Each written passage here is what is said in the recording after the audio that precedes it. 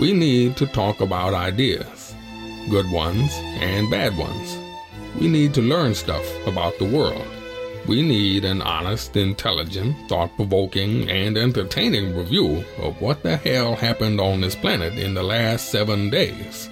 We need to sit back and listen to the Iron Fist and the Velvet Glove.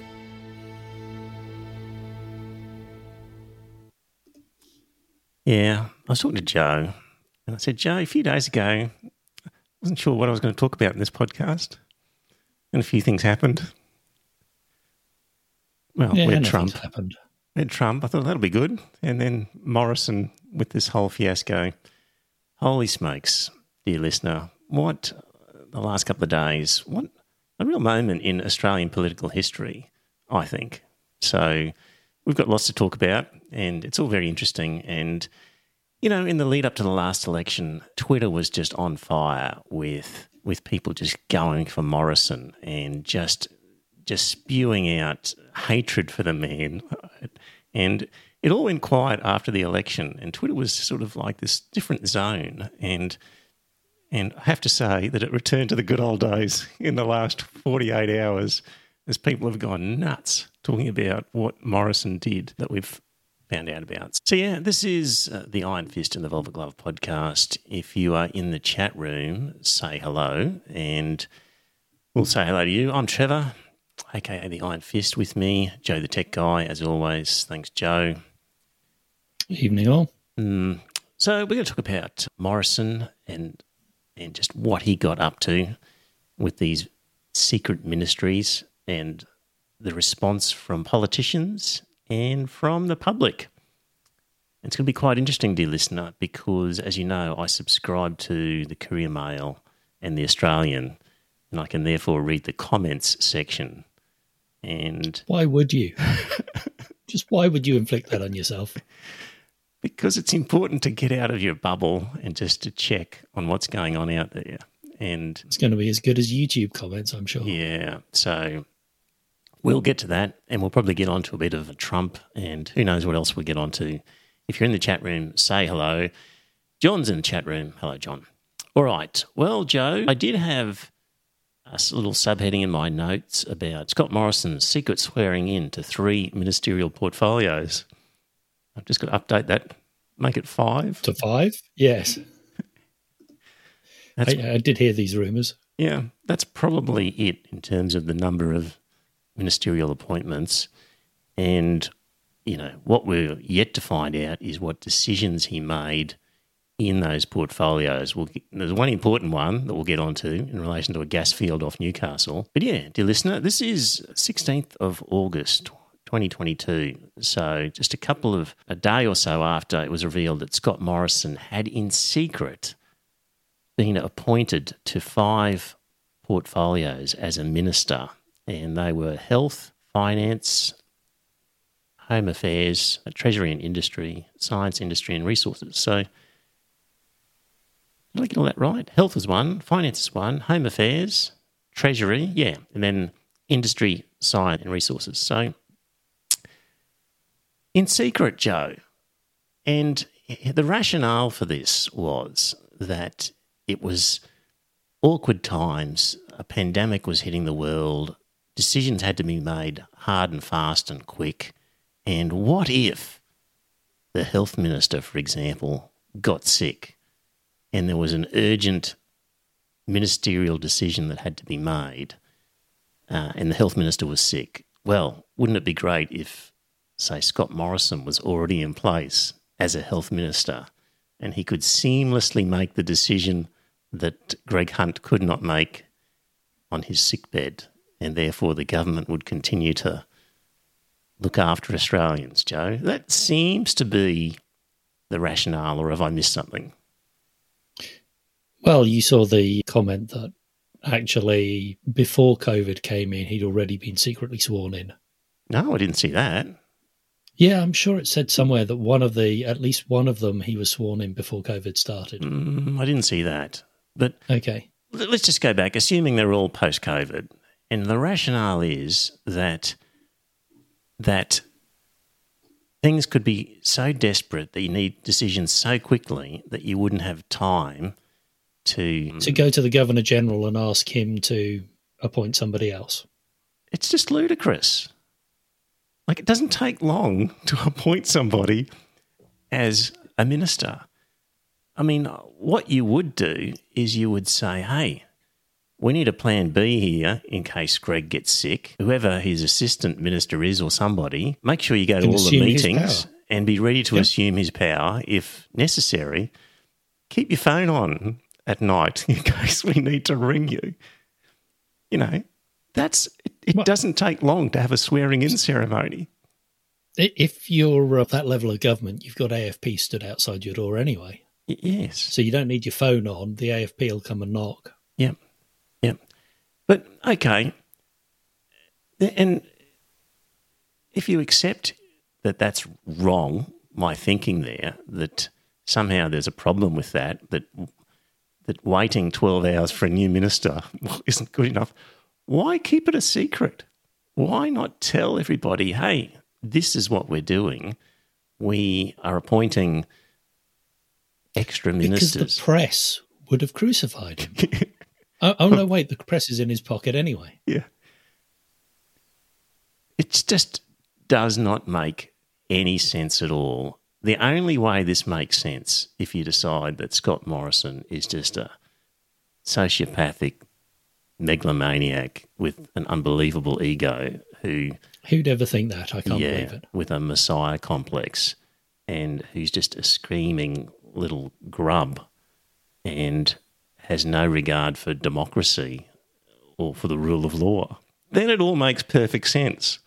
But there's no way you can look at this if he's an honest operator and find a rationale that makes sense. He's just a corrupt rub, is what he is. Look, I think the reason was he was worried that the rapture was going to happen, and he needed to be able to make sure that when all of his when all of his cabinet got raptured and he was left behind, that he would be able to put processes in place. Yes, that could be it. That could be an explanation. So, you know, if you were worried about people dropping like flies in a pandemic and the wheels of government grinding to a halt because people are in their sick or deathbed, so you're trying to build in some plan B, plan C, plan D.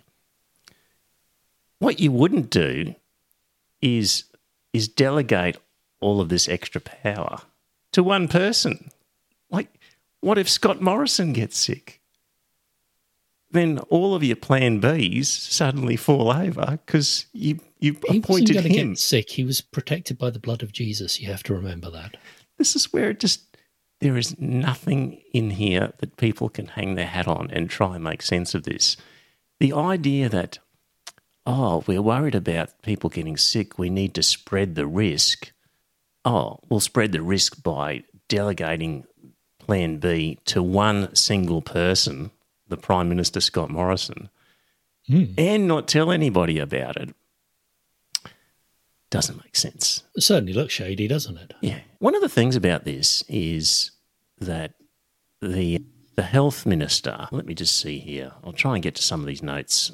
I've sort of rattled through some of the stuff I wanted to say, but so this has all come to light because of a book that's come out, Plagued, I think it is, something like that. And there was an extract from the book printed in The Australian. So for those of you who don't subscribe to The Australian, I'll read you what the book extract says, or part of it, which will give you a bit of a flavour of how this book is written. Apparently the author is a mate of Scott Morrison's. So anyway, this is what was printed, some of what was printed in The Australian, which is a kind of an extract from this book, Plagued, by Simon Benson and Jeff Chambers, published by Pantera Press. Here we go. On March 18th, COVID-19 was spreading internationally, and in the Australian community, Australia's daily case numbers were running in triple digits. The pace of the virus was accelerating, and with vastly more serious measures likely to be required, Morrison was worried that even National Cabinet might not always be able to act quickly enough. He and Hunt had been considering a drastic measure, invoking the emergency powers, the so-called trumping provisions under the little-known Section 475 of the Biosecurity Act, which would empower the Governor-General to declare a human biosecurity emergency.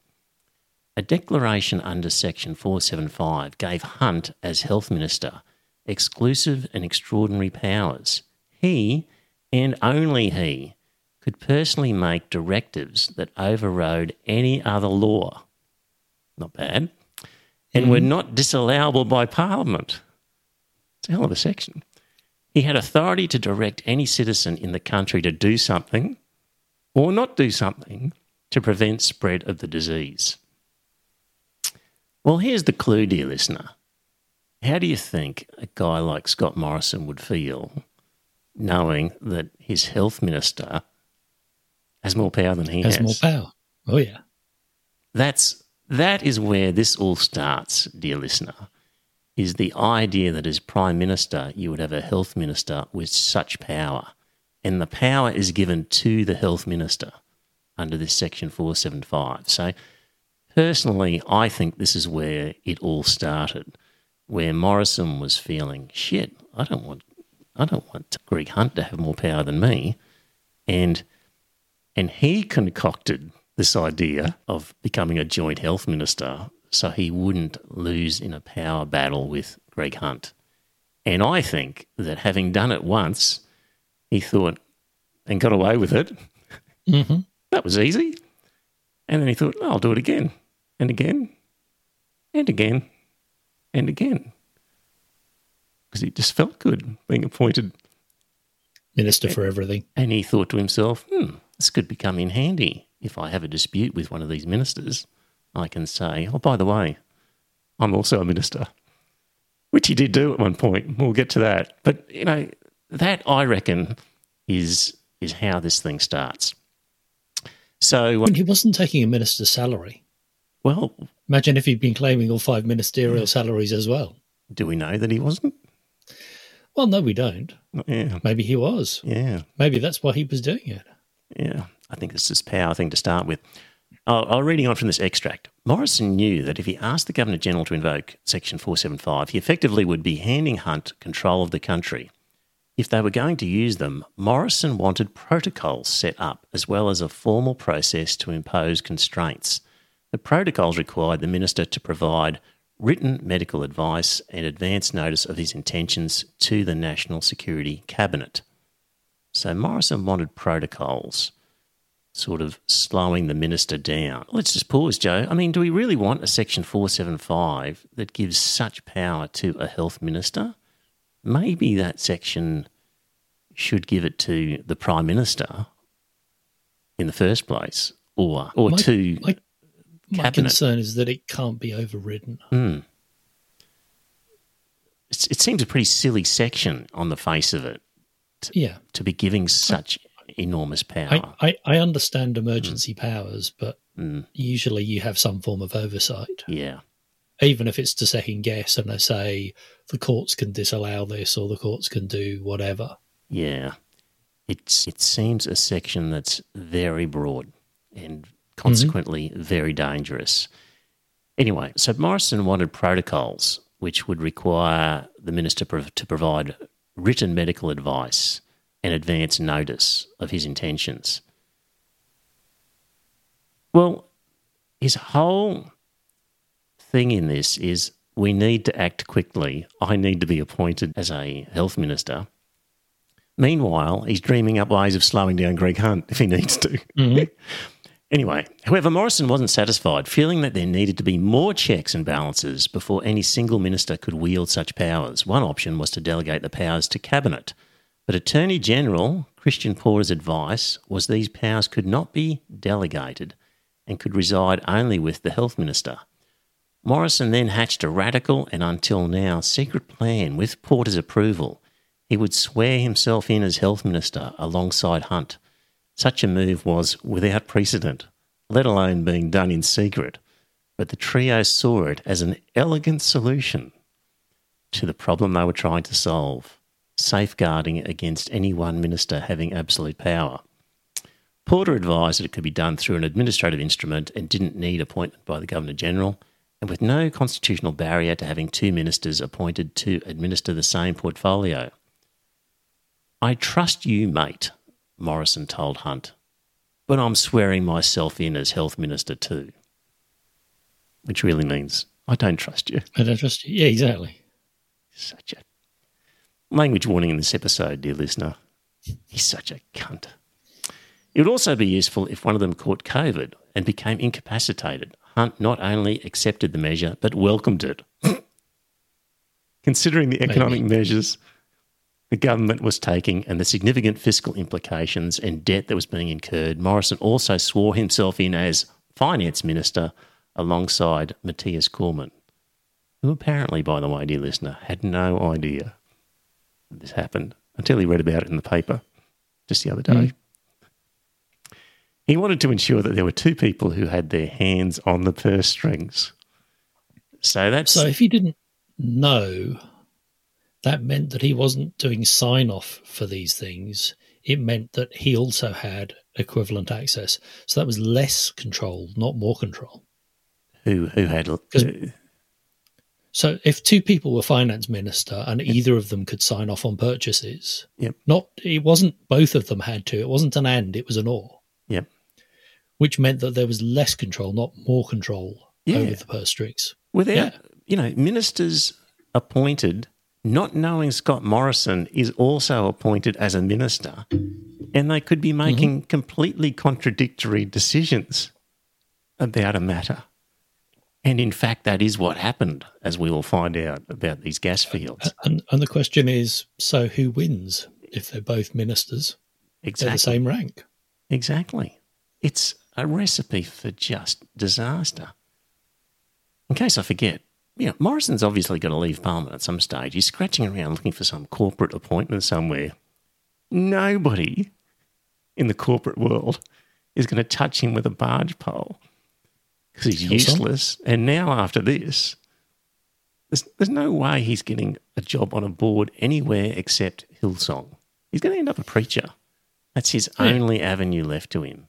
Is running. He was at Margaret Court's church, wasn't he? That's where he'll end up, as a religious preacher, because nobody else will touch him. If you're in the chat room, say hello. Bronwyn's there. Landon Hardbottom is there. Hi, Landon. What's his background before Parliament? Does he actually have any skills? Scott Morrison. Oh, of course he was. Tourism. Yes. Got sacked from that. Guy's got no skills at all. Oh, so anyway, that's how it kicked off. I reckon he couldn't stand Greg Hunt having more power than him. That's where it all started. And once he got down that road like a crack addict, he couldn't help himself and kept going back for more hits. So there's a guy called... let me go back to the beginning of my notes now. I mean, Twitter's got some great stuff happening there. I'm really enjoying it, some funny stuff. There was a tweet from Scott Morrison back on the 19th of August. Not sure what year that was. Must have been... Anyway, it said, "If Labor wins, we won't know who is running the country, let alone who is Finance, Defence or Foreign Affairs Minister." We're at the point where this coalition government, nobody knew who was various ministers. Oh, dear.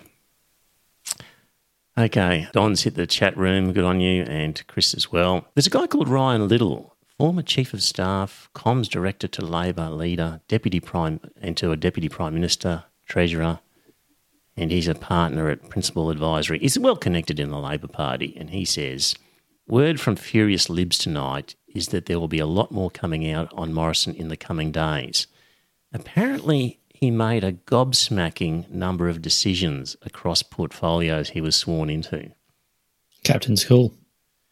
That'll be interesting, because we really only know of one decision so far, which was to do with the gas fields that we'll talk about. But he's sort of claiming at this point that he didn't really do much. So it'll be interesting to see. He didn't do much as Prime Minister either. No, he didn't. Didn't hold a hose. Yeah. A coup d'etat, Joe. Mm-hmm. French for stroke of state. also known as coup or overthrow, is a seizure and removal of a government and its powers. Typically, it's an illegal seizure of power by a political faction, rebel group, military, or a dictator. Many scholars consider a coup successful when the usurpers seize and hold power for at least 7 days. He held power for longer than that, didn't he? It's getting perilously close.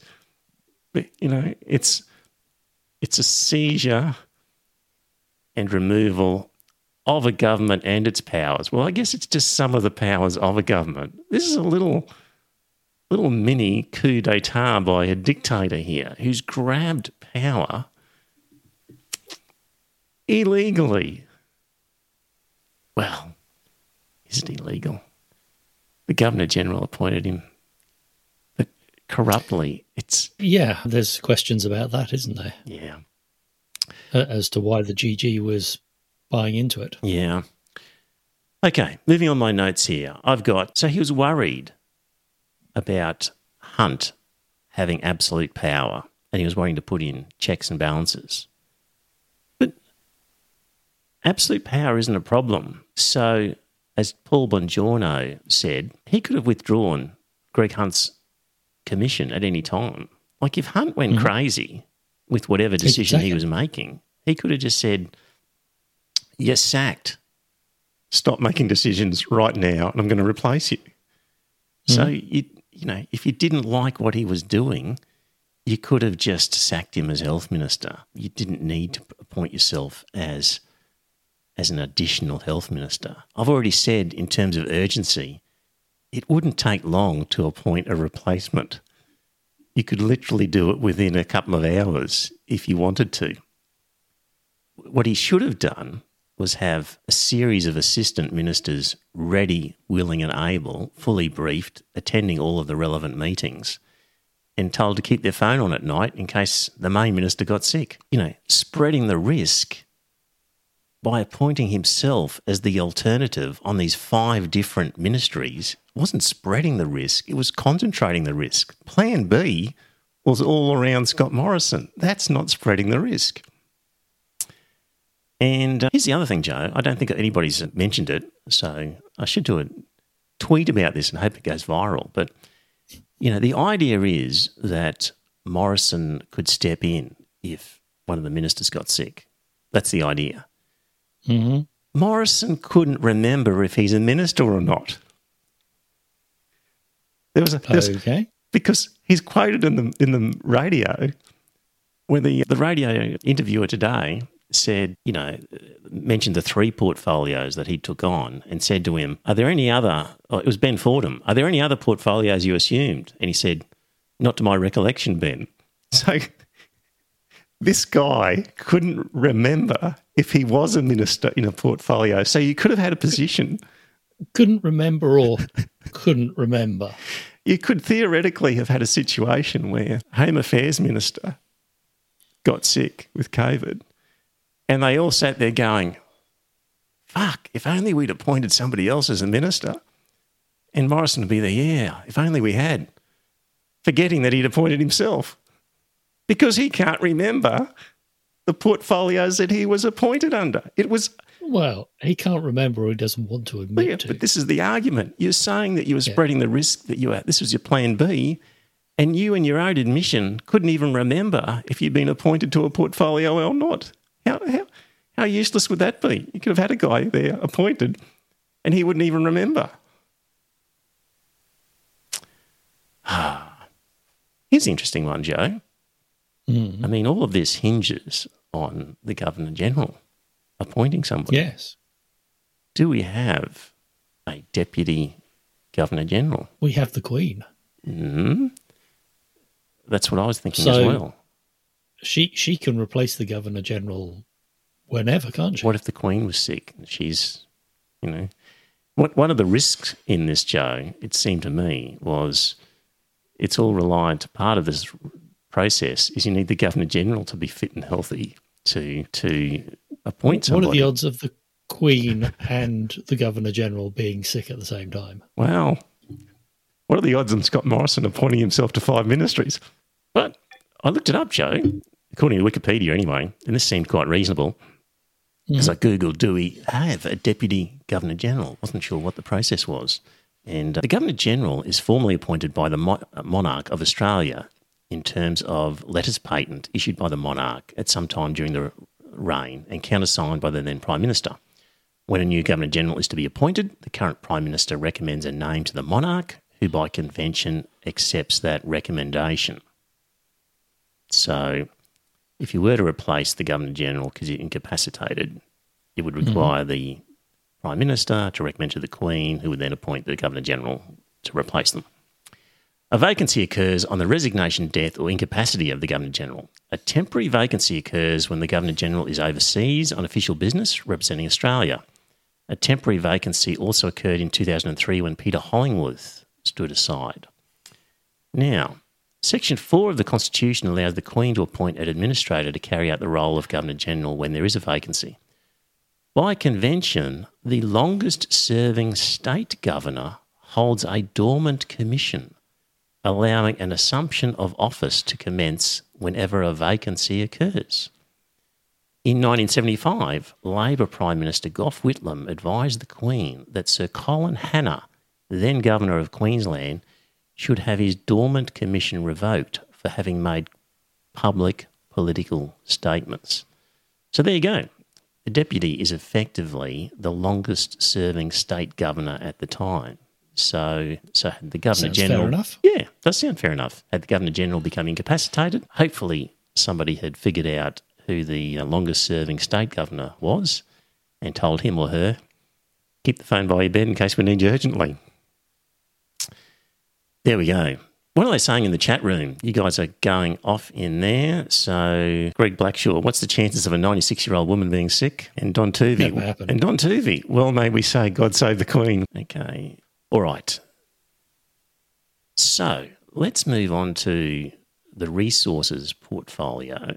So, one of the portfolios that Morrison secretly swore himself into included the resources portfolio. Okay, so at a stretch, you might say needed emergency powers at hand for health. Mm-hmm. And at another stretch, you could say, well, there's a lot of money involved. Need emergency powers at hand, finance. But resources? Got to make some quick decisions on mines because of the COVID crisis? Yeah, absolutely. Yeah, that coal's not going to sell itself offshore. This one occurred a bit late. I think this was the last one that he took on. So the other minister, Keith Pitt, was it Keith Pitt? It's Pitt. I'm just not sure of his first name here. Pitt, the glint in his father's eye? Yeah. Pitt has told colleagues he was kept in the dark and shocked to learn of the Prime Minister's secret powers during discussions with him in his office in late 2021 over a controversial oil and gas project. So what happened, dear listener, is an offshore oil and gas project off of Newcastle. Pitt, who's a national and the resources minister, wanted to approve it, and Morrison was worried about losing seats to green policy loving people in the area, so he actually wanted to stop the project. And so it wasn't green loving people, it was NIMBYs. Yeah, well, good point, Joe. Thank you for that. So essentially, Pitt wanted to move ahead with the proposals, with the approvals. Morrison did not. And it was during this process, when he was presented with a range of options, that the then Prime Minister revealed to Mr. Pitt that he, Morrison, was secretly sworn in as the minister and could make the decision himself.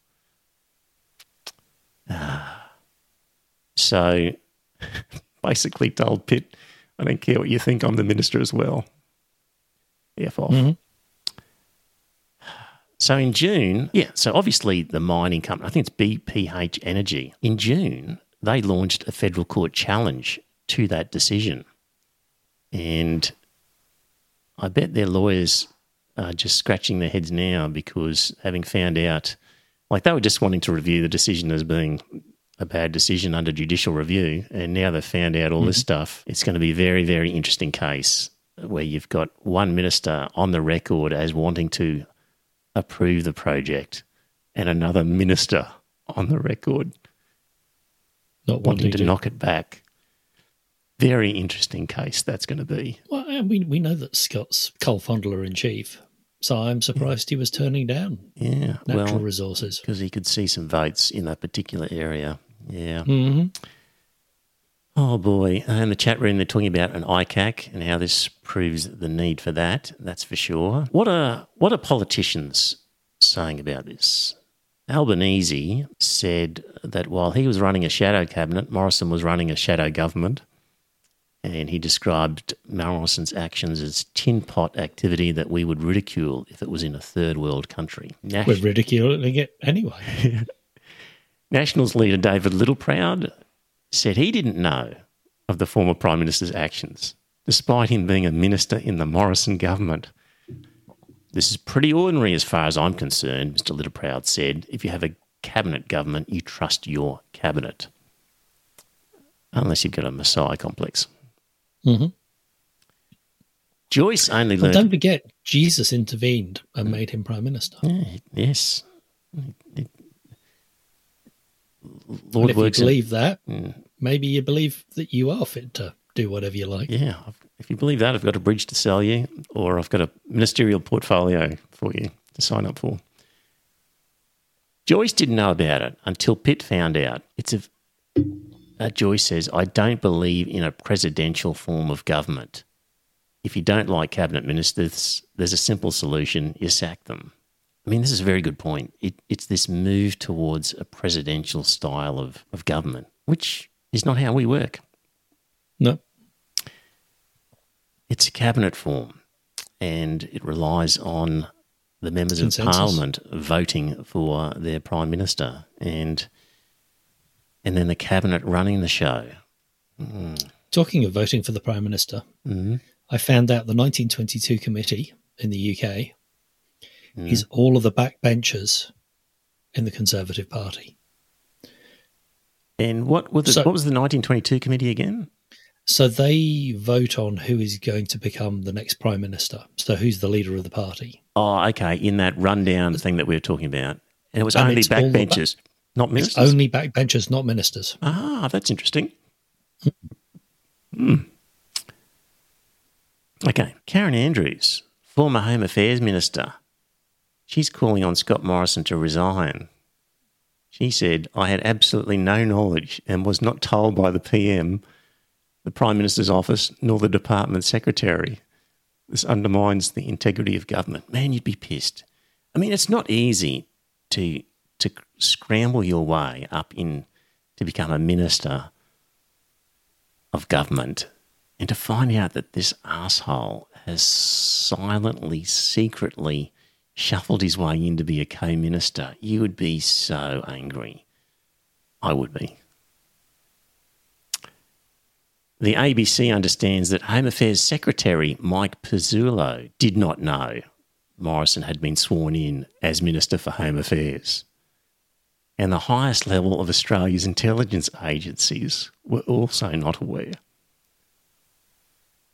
According to the Chaser... Home Affairs is the most powerful person, isn't he?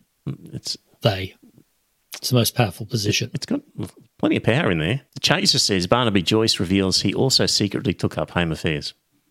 Boom, boom. Mm-hmm. Josh Frydenberg only discovered today that Scott Morrison had secretly assumed the Treasury portfolio and is said to be, quote, deeply disappointed, end quote. Yeah. Yes, but he was so pissed he didn't know what was going on anyway. Yeah. Allegedly. Was he a big drinker, was he? No, just... The Governor-General, Joe, lots of people saying there's some fault here by the Governor-General, and I'm interested in the chat room opinion on this one. So the Governor-General's basically run the line that as a Governor-General, I do what I'm told, and I did what I was told to do. Thank you very much. And no, you don't do what you're told. Well, what do you think the Governor-General should have done? At the very least, made it public. But wouldn't that risk having an activist Governor-General? Like, isn't this Governor-General supposed to be more or less a public servant like all the other public servants who somehow knew what was going on, who just remained quiet? No, he's the cutout. Right. He's the pin that stops it becoming a dictatorship. He's the reset switch. He's just a ceremonial figure, Joe. His job is to do what he's told by the Prime Minister. He doesn't have authority. He's the reset switch in case we have an authoritarian government. Oh, I don't think he is. He should have. Maybe he should have kicked it up to Lizzie.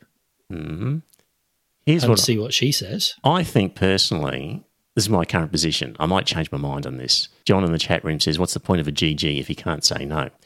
Well, I think he could say no. I think if I was Governor General, what he should have done is said, "I'm not doing that."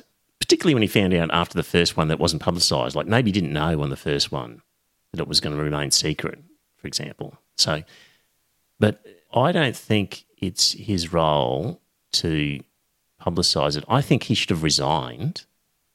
And then when everybody said, "Why are you resigning?" he should have said, "I was asked to do something that I am unwilling to do, and you need to ask Scott Morrison what that was." And that's how it could come out. So I think that would be the way he should do it, because I don't think we want an activist Governor-General. It's not good. It's caused us a problem once before. And it should be just purely ceremonial. So, yeah, John says... I think it's more than ceremonial. I think it's supposed to be so that we don't get a power grab from any prime minister who wants to make themselves dictator for life. But the whole point of Governor General is, does the Prime Minister have the confidence of the House? Then yes, do whatever the Prime Minister says to do. And if you don't want to do it, then just resign. And that's what he should have the confidence for the House on that. Well, he was the Prime Minister. Would he have the confidence of the House if the House knew that he was trying to double dip? Yeah, well, while he was Prime Minister, the Governor-General, I think, just has to... So if he decides to grant himself power of President for life, if he's got the confidence of the Parliament, the Governor-General should just grant it to him? No, the Governor-General should say, "I resign. I'm not doing it. Find somebody else." And then say to the press, "I've resigned and you need to ask him why." And that's how it should be handled, I think. So, yes, the Governor-General can do something. All he can do is resign if something is not right. I don't think he should get involved in... And by resigning, that just passes the can down to the most senior for a start, governor, doesn't it? It stops it. Say, for example, he'd resigned in this case. Say he'd said to Morrison, "No, I'm not going to do this. I resign." Then people would have said, "Why are you resigning?" And he would have said, "Ask Scott Morrison why. If he won't tell you, I'll tell you, but you ask him first." And Morrison would have had to say, "It's because I wanted to secretly appoint myself as an extra minister." And people would have said, "What the fuck?" And all hell would have broken loose. Okay, the Governor-General's out of a job, but that's all your power is, I think. Yeah. All right. Well, you disagree on something, Joe? There we go. Yeah. So I still think he should resign now in disgrace because he didn't resign back then as a matter of principle. Who, Scott? Yeah, absolutely. Yeah. So what are the Twitterati saying? Things like, "So you're telling me we had a botched vaccine rollout and no rats despite apparently having 2 health ministers?" We had 2 health ministers, Joe, and not one of them could get on the phone to Pfizer and organise stuff. No, I know. Remember when they were saying, "Why didn't somebody call us?" Kevin Rudd had to call for us. That's who it was. I knew somebody had called. Yeah,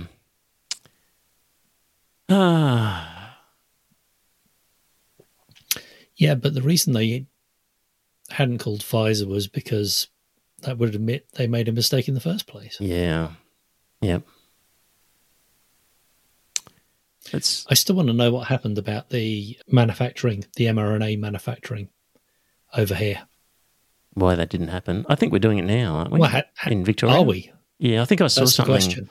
I saw something just the other day that Victoria has now got some laboratory up and running, making that vaccine now.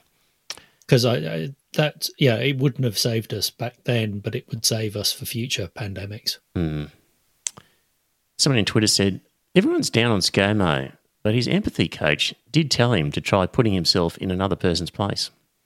Mm-hmm. Did he feel more empathy for his peers then? I don't know. What else we got here?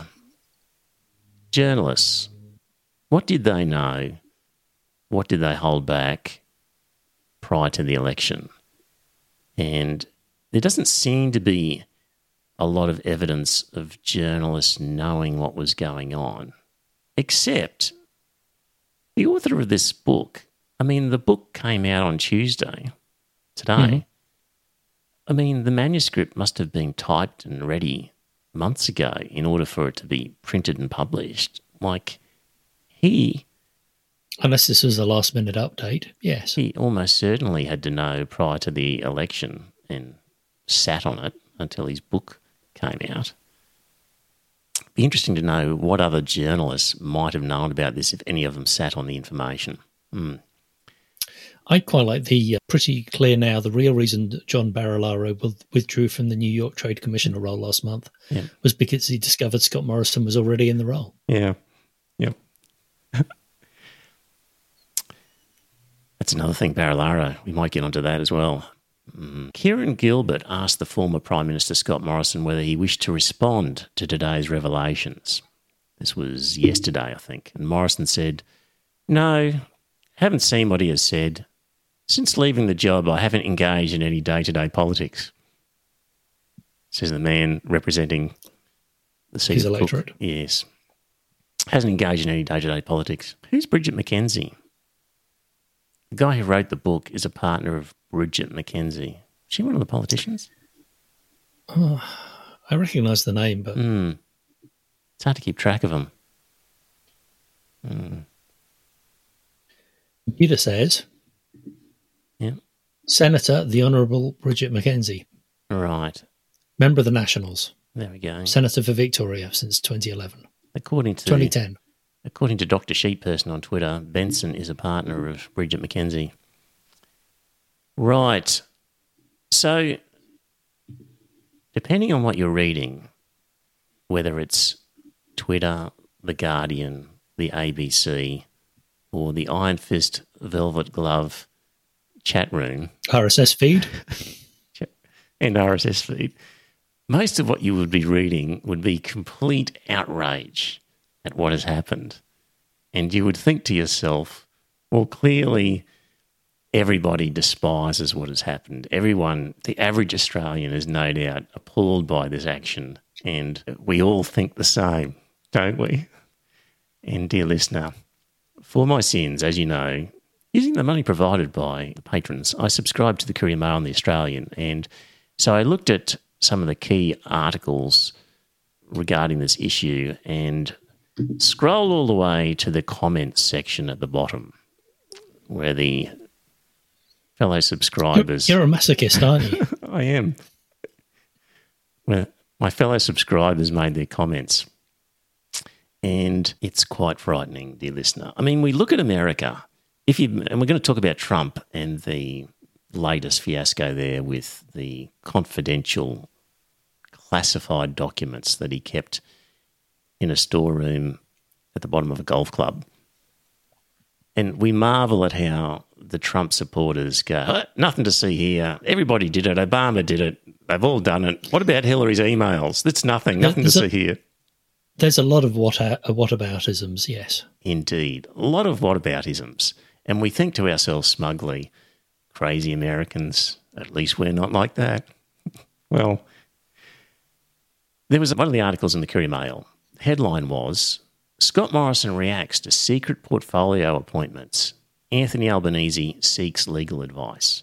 And I have to say that the articles and editorials in both the Courier Mail and the Australian have been pretty neutral to almost criticising Morrison. So this is not a case where the Courier Mail or the Australian's sort of reporters and editorials have really come out in favour of Morrison. I'd say they really reported the facts, and if there's been a commentary, it's kind of been slightly negative on Morrison, saying, what the hell? So that's from the writers and the editorial. But in the comment section, so in response to that article, at the time I looked at it, there were 845 comments, and you're able to sort them in terms of most recent, or you can sort it by the most liked. So I sorted these comments from the most liked to the least liked. And I'm going to read some of them to you, because if I had to read them, then you're going to have to listen to some of it. Actually, before I go on, Bromman says, yes, it's interesting that no one really wants to defend Morrison. Even the current Libs' efforts have been pretty half-hearted. And it seems that the difference between America and Australia is that Trump's been able to infiltrate the Republican Party with so many of his people that in order to maintain their position in the Republican Party, they've had to toe a Trump line, and to get their pre-selections, they've had to toe a Trump line. And I don't think the same dynamic is working here in the Liberal Party. I don't think people are looking at it going, in order to keep my position in the Liberal Party, I need to be somehow pandering to a Morrison faction. So I think that's the difference there in terms of the politicians and the players. But in terms of the general Joe public, who are my fellow subscribers, here's some of the comments. More concerned about Morrison taking on too much responsibility than Albo, who takes responsibility for nothing. 122 likes. Hey, Albo, stop worrying about the last government and tell me where my $275 power bill cut is. You said you were going to reduce my power cost by $275 per year, but now they're going through the roof.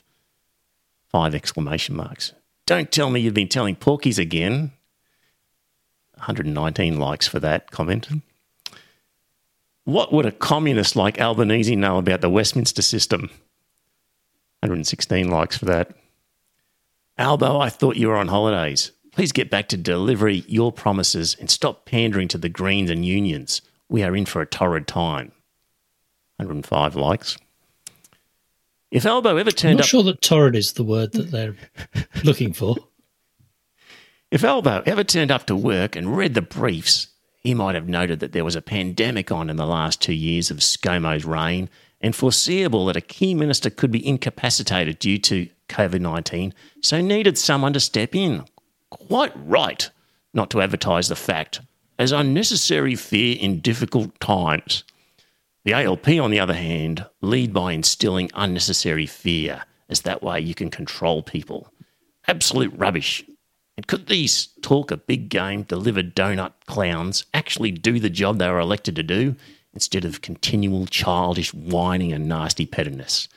It's the Biden script yet again. And how has that worked out for him? Absolute joke that this is even talked, but deflects from the fact the heralded plan ALP is still in the design shop. 102 likes for that.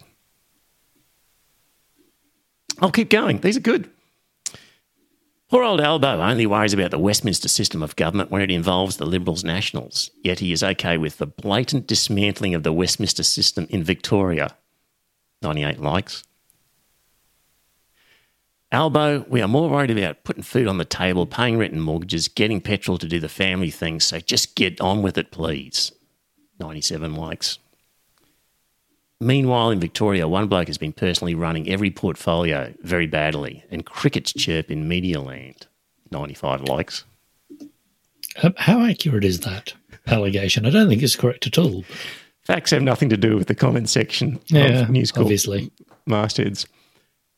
Not only was he doing his job, but he was on standby to do others. Meanwhile, his replacement is totally lost and is either out of Australia or on holiday. 94 likes.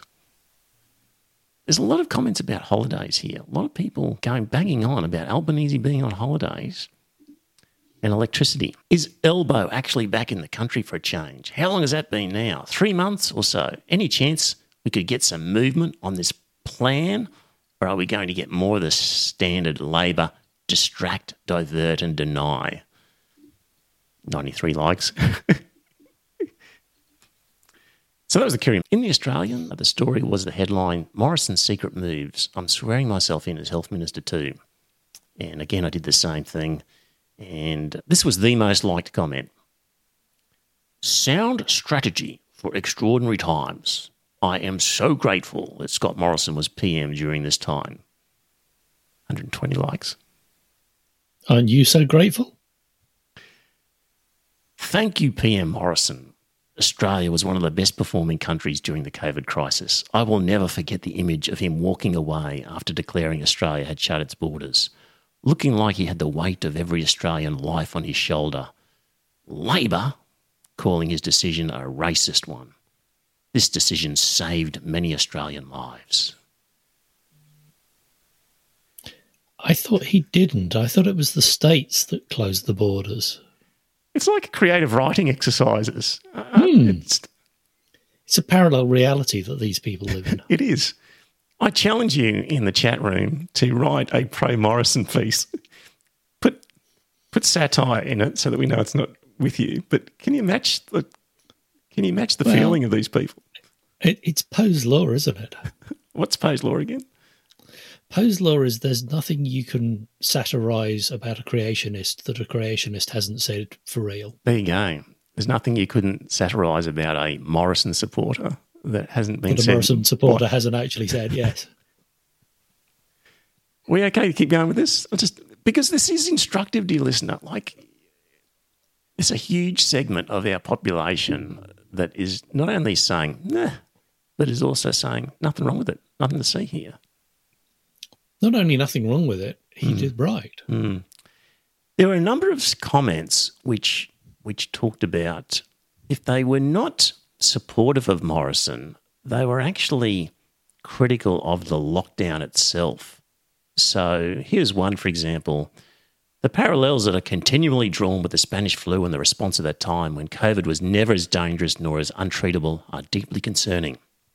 It appears that it was basically panic stations from very early in the pandemic, and that explains so much of the overreaction and abuses of power at state and federal level. Cannot see myself reading the book after reading this article. The hubris of our so-called leaders is depressing, and their inability to consider the consequences of the decision they make even more of a worry. So it was really, rather than criticising Morrison specifically, was kind of like, well, they were all just overreacted to this pandemic. And this is just a sign of that overreaction. What else have I got here? I might skip through a few because I can feel your pain. It's only as bad as a cold, remember? Yeah. Chris says, this is Chris's one. It could be a contributor to The Australian. He, in the chat room, he says, Morrison, he turned up, he took what he could, and we thank him for opening up the cracks. Let's see here. Complaining about the health medical or chief health officers. Here's one. Sensationalist headline. Sensible and prudent steps actually described. Morrison was a very good PM in this crisis. 58 likes. The biggest mistake Scott Morrison made was to give these unelected so-called health experts so much power. 46 likes. And this one, the last one, if this had been Albanese, he would have taken 6 months off due to the effort required even to think of preparing a plan to do something. Remember, he said the PM only had 2 responsibilities. There we go. Did he? Yeah. The vaccine and the lockdown or something, I think, is what Albanese said. He had 2 jobs to do and he failed at both. Look, there you go. I think that is frightening but not surprising. And there are Morrison supporters out there in the public. Seems that his support in the Parliament on the Conservative side is not really there. It seems like even the commentariat on Sky News and in the Murdoch press are not really going to go into bat for him. Yeah, but I bet you the Hillsong crowd. Yes, that's about it. That's all he's got left. His options of appearing on a board somewhere surely have completely sunk. So All right. I don't know, if you wanted somebody who didn't actually do anything but was a conduit into the corridors of power. But he shafted so many people in there. Yeah. You wouldn't think he could actually deliver you any lobbying effectively, because people might do the opposite if Scott Morrison asked for something, I would have thought, even amongst his former colleagues. He's burnt so many bridges. So it's hard to imagine him being on any sort of board. All I can see is in a church as a preacher. That's all he's got left. He'll probably stay in the job. He probably won't resign because he wants the money. What else is he going to do? Yeah, when does he get his pension? Has he been in for long enough? Apparently, though, his pension as former PM is not nearly as good as some of the previous ones because his entry into the parliament was quite late. So it's not quite as lucrative as some of the other ones. John says he bets he's going to resign. I don't know. And Bronman's happy that my comment reading is over. Right, yeah. Morrison's going to say, and I think he has come out, there was something he put on, released a statement on Twitter, which basically was saying it was extraordinary times, we had to do extraordinary things, and I did it for my people, and leave me alone, which ignores all the things that we've already said about even if your purpose was to spread risk, there's no need to do it in secret, and appointing yourself isn't spreading the risk, it's concentrating plan B on one person. And it's just a major erosion in our democracy. Like when people talk about constitutional crisis, Joe, and they talk about 1975 and Whitlam, we haven't reached 1975 levels in terms of crisis to our democracy. But it's getting close as one of the key moments in our political history, I would have thought. Was that really a constitutional crisis? 75 or this? Yeah, I mean, he sacked the government and went to a general election. Right. So he returned the power to the people. Yes. Whereas this was Scott Morrison grabbing the power for himself. Okay, so you reckon this is bigger than 1975? Is that what you're saying? I think this is the exact opposite of 1975. Yeah, well, which is bigger though? You're a surprising advocate for activist governor generals. It's a good joke. I hadn't pictured for this. So yeah, I that's the only value I see is stopping dictatorship grabs. If you look at the rise of Hitler to power, he was elected as Prime Minister, effectively, of Germany, and then he seized power from there. And so the question is, what's to stop that happening over here? Yeah. And if we have a Governor General who happily goes along with the Prime Minister because he has the confidence of Parliament and just grants him whatever he wants. Well, he shouldn't. Like, that's my point, though. I'm not saying he should. He should just resign so that we all find out about it. But I don't think he should act. You don't think he should go and assume powers? You're misbehaving, right? Sack you all. No. Let's call a general election. No. It's interesting. Some of this stuff is to do with convention. Like, I don't think the Constitution refers to a prime minister at all, for example. So probably not. Yeah. So, our laws in this sort of part of the legal territory are a mixture of the Constitution and also conventions. So, and we've seen what happens with Trump with conventions. Yes. It used to be that gentlemen would respect conventions, but respect for conventions has just disappeared. So, Section 64, which is the section of the Constitution where, the Governor General sort of appoints people to act in the executive, doesn't say anything about, well, of course, we should tell people when we do that by publicising it. It's just a convention that you don't do this in secret. And it'll be interesting to see whether this has any effect on the Republican sort of debate. People will be talking about the role of the Governor General in this, and what would the role be of the President in a republic. And I did notice the comments were saying that effectively an ICAC could act as the oversight body. And therefore, if there was a genuine concern, even if the Governor-General's a figurehead, he could take that to ICAC. Yeah, refer to ICAC. Resign and refer to ICAC would be, that would be a solution. Yeah. So anyway, maybe when we draft an amendment to the Constitution, when we become a republic at some point, there will be an extra line in there that mightn't have been considered before, where they say, by the way, when appointing ministers, it has to be publicised. And perhaps there can only be one minister. You wonder how many conventions actually need to be written down and ratified.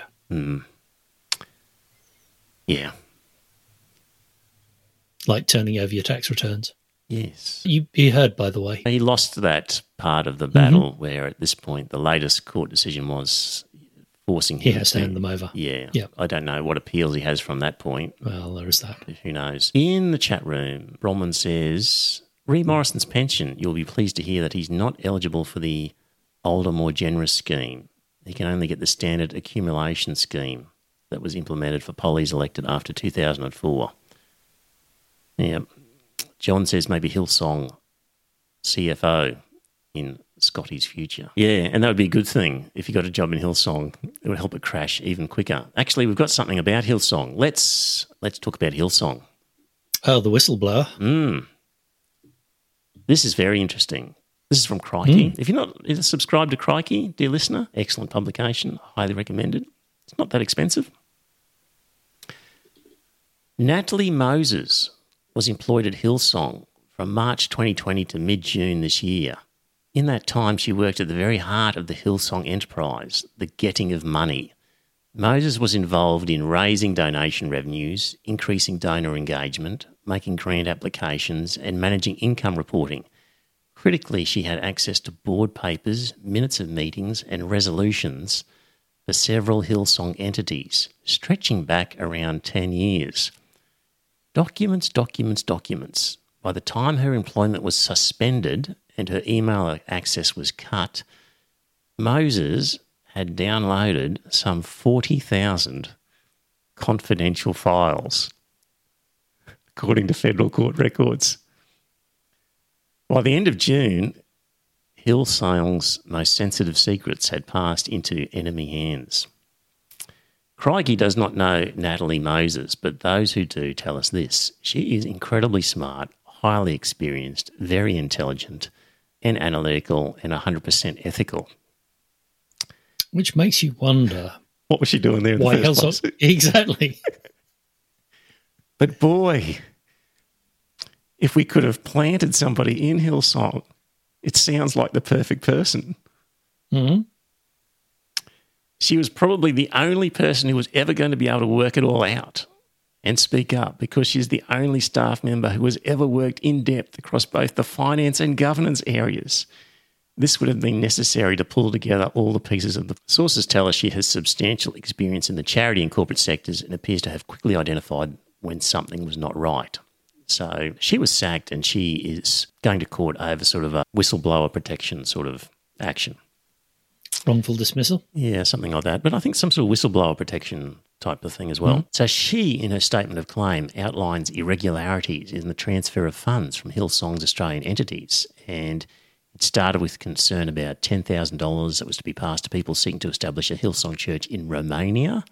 Moses warned her boss that overseas transfers of this ilk could not happen under legislation governing not-for-profits in Australia. The funds were eventually paid via a US-based Hillsong entity, thereby avoiding Australian regulations. Well, this sounds like chaplains in schools. Yeah, it's ruled illegal, so you just send it to the States instead. Yes, find a different way of moving the money. From there, Moses, according to the statement of claim, briefed Hillsong directors on the need for better compliance of Hillsong's 18 not-for-profit entities in Australia. And it goes on to say they've got lots of businesses in US jurisdictions like Texas and Virginia, where there's very little demand for transparency. Moses identified a lot of risks with mingling money from different pots, and she warned that it might be fraudulent to offer tax deductions on donations to building a Hillsong facility at Festival Hall and she warned that it was unethical and illegal for the Hillsong board to use tax-deductible donations to cover the church's $9 million deficit. How did they end up with a $9 million deficit when they get so much money? Either by building new infrastructure or it was loaned out for various schemes. Yeah, given away to cronies. Now, so she's claiming mistreatment as a whistleblower. She painted a picture of favouritism and cronyism. She alleges in her statement of claim that as she revealed her findings to Hillsong's senior ranks, she was told to, quote, come up with a story, end quote, that would be acceptable to the ACNC. So what now? She, in her statement, lays direct responsibility at the door of Hillsong's directors, which is about Brian Houston and 10 others. And in summary, Hillsong got some problems because somebody essentially so deep in the organisation with so much knowledge downloaded 40,000 documents. Australian Charities and something or other. Yeah. Not-for-profits, I think. ACNC. ACNC. It's probably at the beginning of this article, but I mightn't have the... It's the charities are regulated. Yeah, I think that's anyway. what it is. Yep, one of the regulators. What else we got here? Yep, that's the main thing. So Hillsong in a lot of trouble, a lot of documents, somebody who knows what's going on intimately, who's really smart and really pissed at Hillsong. It sounds like a recipe for disaster for Hillsong. Hopefully those documents are in the hands of ATO. I would think so, hopefully. Right, what are we up to in time-wise? And possibly AFP, if there's illegal activities. All sorts of different groups. Although somehow AFP, if they're deeply in bed with the Liberal Party, I wouldn't be surprised that they're also deeply infiltrated with evangelicals. I don't know. Don't know either. All right, just before we get on to Trump, if you work for Amazon, did you know that after every hour of work at Amazon, the computer taunts you? It comes up with a thing on the screen for a 30-second break. And it tells you to have a mind moment of positive affirmation for 30 seconds every hour when you're working at Amazon. Repeat these phrases during each expansion of the circle. Even in chaos. Maybe they could use it for a toilet break instead. Yeah, well, you do this while you have your bottle there. No, these are for people working at a computer at Amazon. Right. Repeat these phrases during each expansion of the circle. Even in chaos, I can feel peaceful. I notice the good. While socially distant, I am emotionally close. And so Amazon recommends repeating those phrases as a 30-second timer counts down on your screen, and then back to work. That's good. Joe, Trump and the documents. So, dear listener, extraordinary events in America. I don't know what you're talking about. Where the former president... He was in the right. Yeah. FBI basically raided Mar-a-Lago and took a whole heap of boxes, which... Totally unfounded. Because, his lawyers had handed over everything they'd asked for. Yes.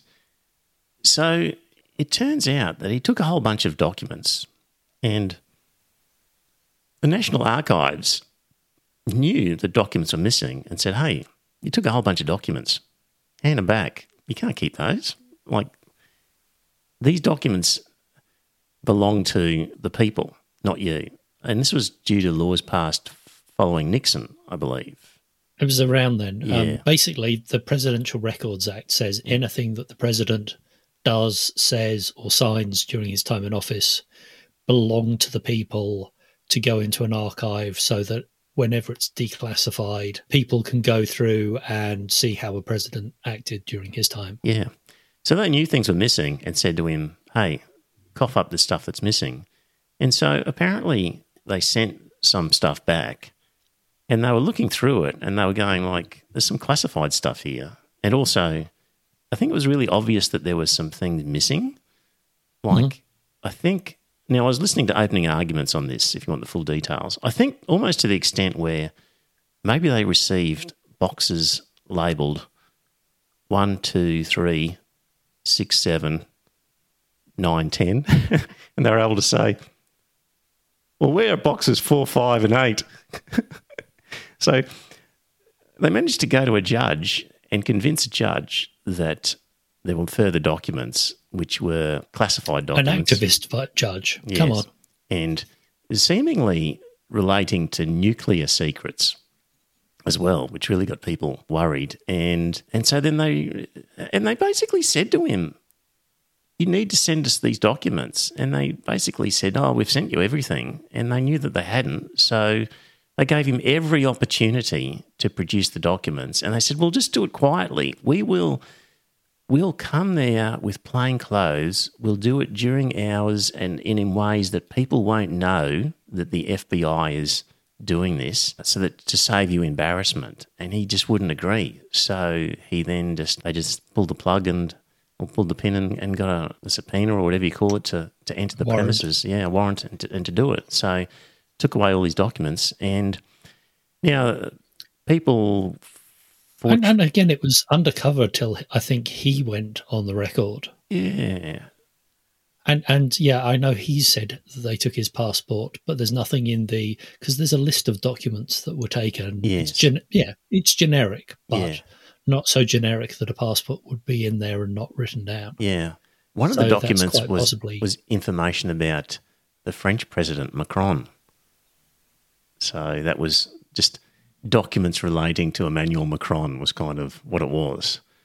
So that's interesting. Mm-hmm. So anyway, they've raided that and they're going to look at it, and people have said, well, he said he declassified everything, therefore he didn't have classified documents, and apparently it doesn't matter. These are documents of a nature that even if you say they are declassified, which the argument isn't going to work anyway, but even if you were to accept that they were declassified, they still have to be stored correctly. And he literally had them in just a storeroom in one of the basement areas of the Mar-a-Lago golf resort complex he lives in. Like, the guy doesn't live in a regular home. He lives in a private golf club. There's all sorts of servants and people. So Mar-a-Lago was a private mansion that he converted into a private club. Right. For tax reasons? For tax reasons. Yeah, of course. Yeah. And part of the tax exemption he got was that he wouldn't live there for more than 40 days a year or whatever the number was. Right. So it was a small number of days a year. Yeah. And the fact that he's fully in residence, apparently the local city or who is pissed about it. Probably. Basically, they reckon that he owes them tax because it's now a residence, it's not a private club. Yeah. So, Joe, the lock on the door, like apparently Trump put out a picture of the lock on the door trying to emphasise the security that he'd taken. And it was just a really simple lock that you wouldn't use to lock your bicycle up at a railway station. And you were describing to me before we started, you've decided on an interesting hobby, Joe. Tell the dear listener what you're doing in your spare time with locks. Oh, lockpicking. So lockpicking is a recognised hobby which requires manual dexterity and visual thinking about what it looks like inside. An intellectual rigour. Mm-hmm. Yes. And so don't poo-poo it, Trevor. Well, it's more that recognised hobby. It's quite scary when you look at it. When you know what you're looking for, how easy it is to pick a lock and how easy it is to not even need to pick a lock. Quite often there are insecurities either in the way that the doors are put on or in the way that a lock is built that allows you to not even need to pick it. So you've got a transparent lock. Mm-hmm. Yeah. I don't know how well it'll show up. Put it in front of your face. It might. Yep. But there's a double-sided transparent lock where you can see the inner workings, and as you learn to pick, you can see it move inside, and that allows you to get a feel for everything. Yeah. So can you actually unpick that lock now, or you need more practice? Oh, no, I can do both sides of that. Right. I also bought some cheap padlocks from the dollar store or whatever they were. Yeah, so okay. That little one, Yes. Chinese one, Yep. so normally you use what's called the tension tool, and then you use a pick. Mm-hmm. And you don't even need a tension tool with this thing. You literally just scrub it a few times and it'll pop open. There you go. So a cheap lock that looks still relatively sturdy, it would take you some cutting to get through that. Yes. I can pop that open within 10 seconds. Joe's lock-picking services. There you go, dear listener. Yeah, a well-built lock would take a bit longer and a bit more skill, but we think a $10 lock from a hardware store is secure. And a cheap lock like that, there's another thing. Let's see if I can... Yeah. There's a bit of play in there. Right. These are only held together by a little metal spring. Right. And you actually force something down the inside of the barrel there. Mm-hmm. Pops a the spring. thin bit of metal, and it pops the screen. Right. And you don't even need to pick the lock. And my guess is that whatever was securing Trump's secret documents, you could probably shim it like that. Yes. And pop it open within 5 seconds. Yes. Yep. So, incredible state secrets of America regarding nuclear codes hidden in the basement of a building that's full of staff, waiters, waitresses, all sorts of people wandering the halls. Any Mossad or Russian or Chinese spy, they've probably got a copy of all the documents already. They've probably copied them in the last couple of months and they know exactly what's in there. It wouldn't surprise, would it? Well, you'd hope, given that the Secret Service are protecting that place, that there's at least some rigour around who's hired. Yeah. So apparently it seems that they know that the authorities seem to have known so much about where to go and what they would find that there could be a mole in the Trump organisation, a well-connected one. Certainly, it sounds like the Republicans are fretting about that at the moment. And I think people are pointing the finger at Jared Kushner. Apparently he got $2 billion from the Saudis for some undisclosed reason. So that would be interesting. I hope I live long enough to find and hear all of the secrets that come out of the Trump presidency and now also the Morrison prime ministership. You know, some of the stuff that's going to come out about Trump, we will just shake our heads at. Well, is it 50 years before records are declassified? I was kind of hoping it might be 30. I might last long enough. I don't know. Yeah. So, oh dear. So what have we got here? And so that's the Trump story. In summary, I think I don't need to go through all of the sections in that. It's in the show notes if you want to read about it. Melania or melanoma? Did I write melanoma, did I? No. No. John Simmons said a mole. Oh. Melania. Yes. And I said melanoma. Yeah.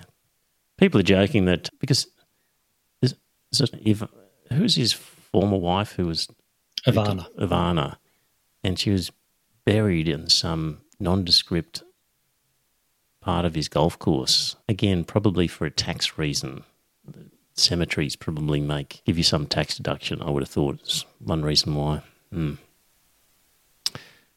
Right. What else have I got here and what's the time? 8:55. We can't go 2 hours, Joe, like last time. That was just an endurance for people. I think I was testing the friendship with people on that one. Opening Arguments as a podcast, if you want to know more about that Trump stuff, it's very good. And, of course, he had a couple of other things happen because he's been investigated because on the one hand, he was overstating the value of properties in order to get loans against them. This was New York, wasn't it? And on the other hand, for the same properties, he was understating their value for taxation purposes. So it seems like there's a trial over that which has got him in a lot of hot water. And I think that's the one where he was pleading the fifth, refusing to testify on the basis that it might incriminate him. And he's on the record in the past as saying, why would anybody rely on that? Just tell the truth and you'll be fine. You're obviously guilty if you maintain your silence. But I think it was about a president he was saying that as well. So that's what he's up to. And there was one other thing that got him as well. He had bad news. There's a third thing for Trump. I just can't remember what it was, but it might have been about being forced to produce his taxation records. That was the other one. Right. He lost a round in that battle as well. It's been a bad week for the Donald. But look, he's going to run again if he can, because I see in the chat room, John says Trump running. He will see it as his best defence to all of these legal actions if he can win the presidency. He believes that he can't get prosecuted as president. So for sure he'll run. And Joe, he's a half a chance of winning if he has a go. Well, there's concerns about the whole voter suppression laws. If it's done in key states, of course, there was also the opposite of that, which, if you remember, was the very people who wouldn't take vaccines are the Republican voters in swing states. Right. So they might have died off. Is that what you're saying? Right. Yep. Yeah. It will be interesting in the next election to see how many voters actually remain in those swing states. Right. Yep. Demographic shift. The other one was the Kansas. Yeah, abortion. Yes. So with the attempt to change the Constitution of Kansas to allow abortions, or to ban abortions, to allow them to ban abortions, which at the moment is unconstitutional. And they were saying that the 2020 elections, they'd doubled the usual voter turnout. This one, they have, I think, quadrupled the usual voter turnout for this referendum. Right. And it was 60%, I believe, against changing the Constitution. So Roe v. Wade, the case said, there's in the Constitution power where the federal government can prevent states from passing laws that stop abortion. The recent decision said, no, Roe v. Wade's wrong. There's nothing in the Constitution about abortion. Therefore, it's up to the individual states to decide what laws they want for their state. And people were worried that Kansas would be one that would legislate to ban abortions, and surprisingly strong turnout the other way. Surprisingly strong progressive turnout. So the John Barilaro affair is like Scott Morrison, where these people just treat us like shit because they think they can get away with anything. And he wanted the New South Wales government was creating this plum job for a trade commissioner in the US, had an excellent candidate appointed, and he engineered for that appointment to be done by the Premier effectively, rather than the process that was there. Apparently there was already a trade job in Los Angeles, and somebody was in that post, and he said, no, that's not good enough. It needs to be in New York. They closed down the Los Angeles trade position, created this new one. Yep. And apparently he was saying when it was created, this is my retirement job, basically. Yeah. And they had a candidate, a lady who was very, very well qualified, like a really long CV of roles that were ideally suited for this, versus John Barilaro, who has nothing. And, of course, they told her, no, sorry, the process we're going through, you're no longer doing it that way. All bets are off. And then they did it a different way and appointed him, like, just scandalous. And I think I mentioned what a waste of money this would be, having a state-based trade commissioner in an overseas posting. And there was an article in the John Menadue blog where John Menadue, when he was ambassador for Australia in Japan, found himself having to sort of deal with different state government agents who are in Japan in these sort of trade roles, and basically saying they did nothing, they achieved nothing. It was a complete waste of time having a separate state-based trade commissioner. And that to me makes a lot of sense. So shouldn't even have the job in the, let alone just get the right person, but just don't even have the job in the first place. Right. It was a retirement posting, wasn't it? Yeah, a plum job.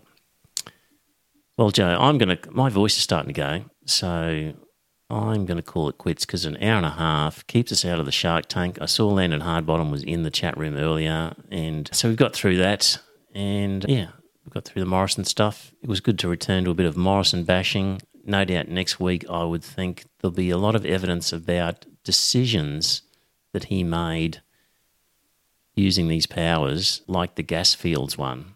And what a mess. What a mess that is going to be.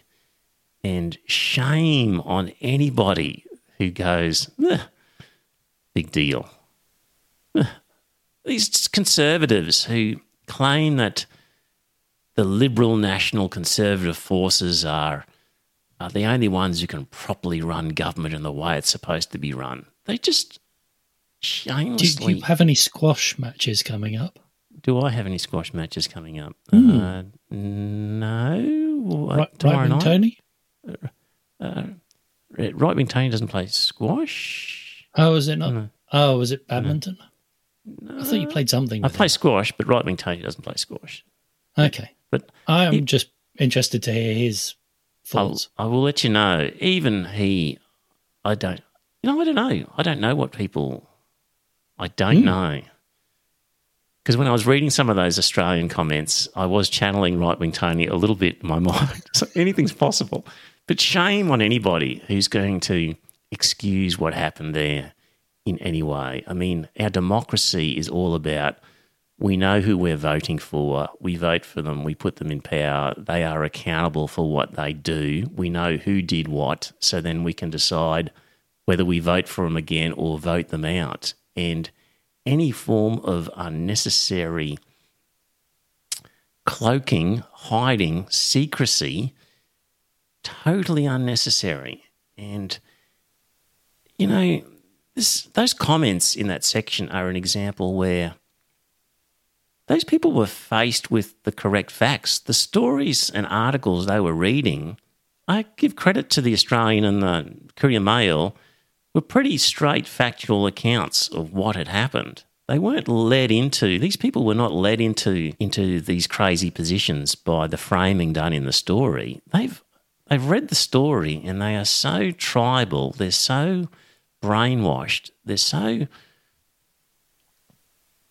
lacking in understanding of what good civics is in our society. They have no proper understanding of what a breach of something important that whole thing was. So it's a bit frightening. You just can't say, I wish these people could read more widely and then they'd know what's going on and they wouldn't think that way.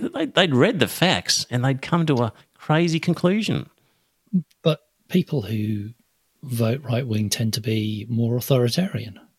Yes. They believe that the people in power are correct and should do everything that they need to do. Except if it's Labor in power. Well, obviously. And it's Dictator Dan being authoritarian. Well, yeah. Just tribalistic. John says they didn't read the story, and that's quite true. Lots of people just read the headline. Yeah. Even the headline. Morrison secretly appointed without telling people. Should be enough. It should be enough. I think we need, if we get rid of religious instruction in schools, there should be more on civics as to what's important in terms of our democracy and also just critical thinking and also learning how to critically evaluate news headlines. Yes, and read through the propaganda. So it's a worrying development, the comment section in that paper. So anyway, I'll be looking at it during the week and I will subject you all to a bit more next week perhaps. All right, well, that's enough for tonight. Thanks for listening. Talk to you next week. I'll go on. Say goodbye, Joe. All right. It's a good night from him. Well, dear listener, did you enjoy that episode of the podcast? If you did, I've got a favour to ask. First up, tell some friends. Let them know about the podcast. You'll be discussing something at some time, and you might be repeating something I've said. And when you're talking to your friends, say, hey, I heard this on this podcast and it's worth listening to. And maybe pick an episode that you think's a good one and direct them to it. Like grab their phone and go to their podcast app and search for Iron Fist Velvet Glove and subscribe on their behalf on their phone and just put the word out. The other thing is you could become a patron and support the show. So if you go to our website, you'll see a link to Patreon, and there are some different options for subscribing and paying per episode. And really, the amount that you pay depends on what you get from the podcast. So there's different levels ranging from $1.50 Australian to, I think, $10 and various ones in between. It's really, what do you think it's worth? Is it worth a cup of coffee? Is it worth more than that, less than that? Whatever you get out of it, because not everybody gets the same. Maybe you don't listen to the whole thing. Maybe you never talk about it with people. Maybe you really couldn't care less half the time whether the podcast is there.